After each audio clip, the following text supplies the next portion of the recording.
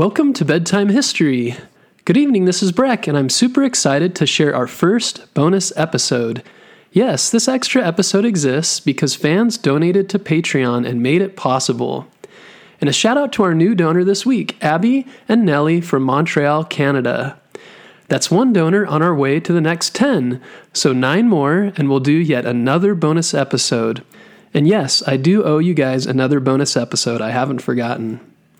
Another way to support the podcast is by leaving a quick review and subscribing. I love reading the kind comments in the reviews, and it goes a long way to making our podcast more popular, so kids all around the world can find it too. And one more thing, we released 2 new videos on YouTube, both about George Washington.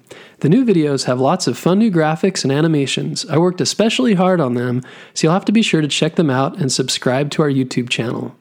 Now on to our episode.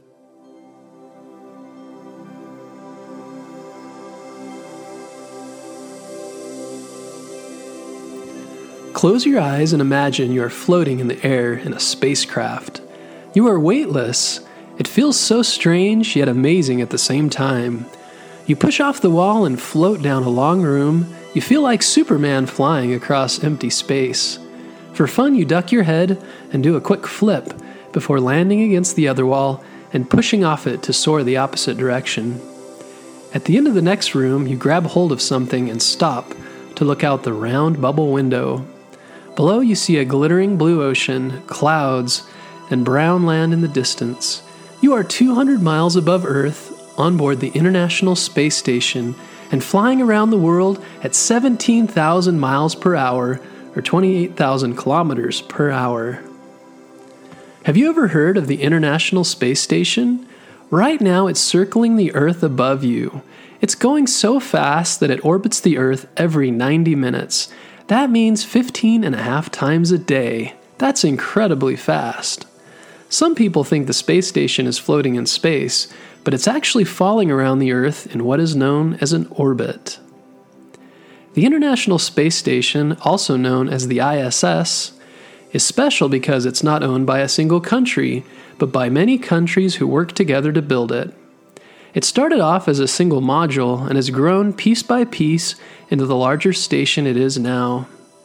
In 1998, Russia launched the module Zarya into low Earth orbit as the first piece.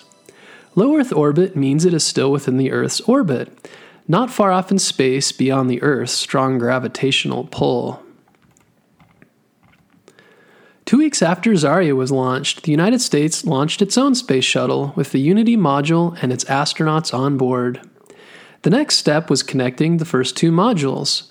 The astronauts did this by floating out into space and attaching them, and that is how the International Space Station began.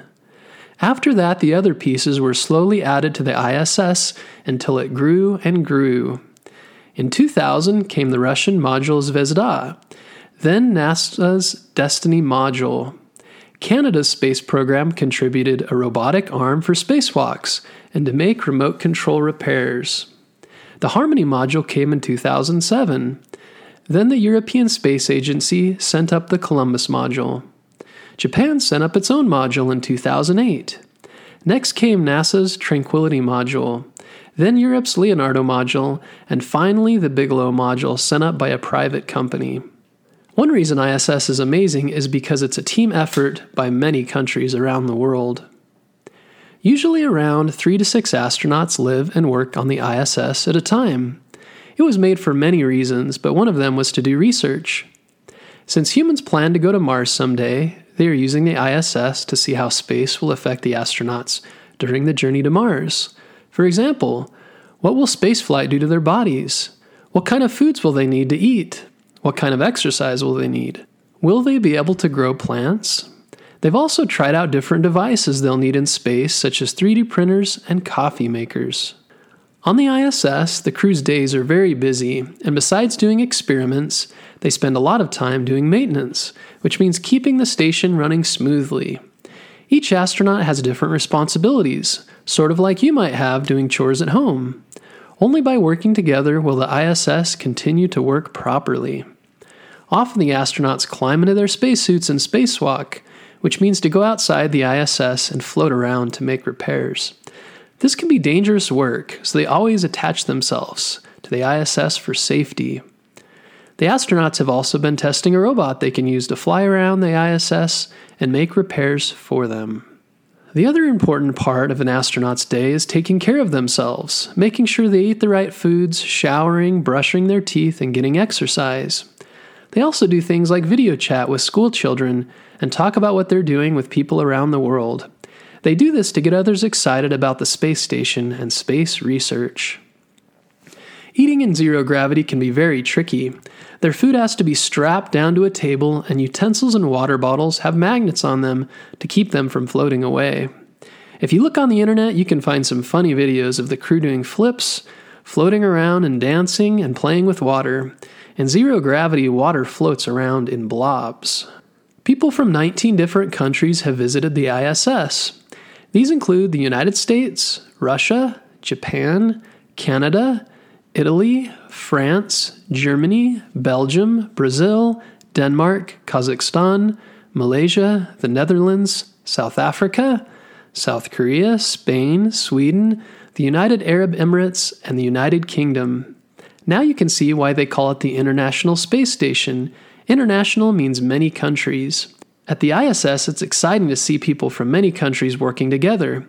It's a perfect example of how working together, people across the world can accomplish amazing things. Many people dream of visiting space someday, and some companies promise that someday anyone who can pay for it will be able to do it. Right now, it can be very expensive, and at times not even possible to visit places like the ISS. But someday, space vacations may be available to everyone. Can you imagine visiting a place like the ISS or a far-off hotel on the moon?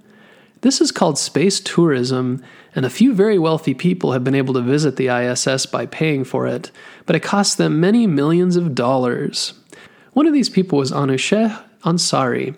Anousheh was born in Iran and moved to the United States when she was little. She was interested in engineering and graduated from college to become an engineer.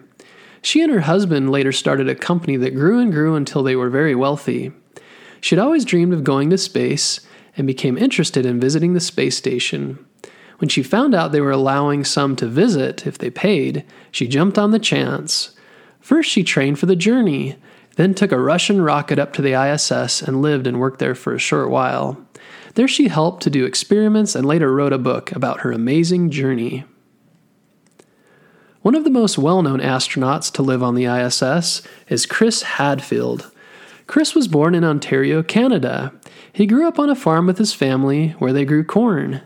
When Chris was little, he became interested in flying and later saw the Apollo 11 moon mission, which made him want to be an astronaut, just like Neil Armstrong. Later, he went to college, then joined the Canadian Air Force. This eventually led to training as an astronaut for the Canadian Space Agency and working on the International Space Station. On the ISS, Chris shared his day-to-day activities on Twitter and Facebook, and later made a music video on YouTube while playing a guitar in space. This brought even more attention to the important work they were doing on the ISS. Many records have been set by the crew of the ISS, such as the most consecutive days in space by an American, which was 340 days by astronaut Scott Kelly. The other cool thing about Scott's trip to the ISS is he's a twin, so they're able to study how space affected Scott versus his twin brother who stayed on Earth. Another record was the longest spaceflight by a woman at 289 days by Peggy Whitson. The ISS also holds the record for the most people in space at once, which was a crew of 13 in the year 2009. Did you know you can see the space station from Earth? With the help of your parents, if you go to spotthestation.nasa.gov, you can sign up to receive text messages or emails whenever the space station is visible above you. Recently, my kids and I did this, and it was amazing to see it float across the night sky like a star. One of the best lessons we can learn from the International Space Station is that by working together, people all over the world can do amazing things.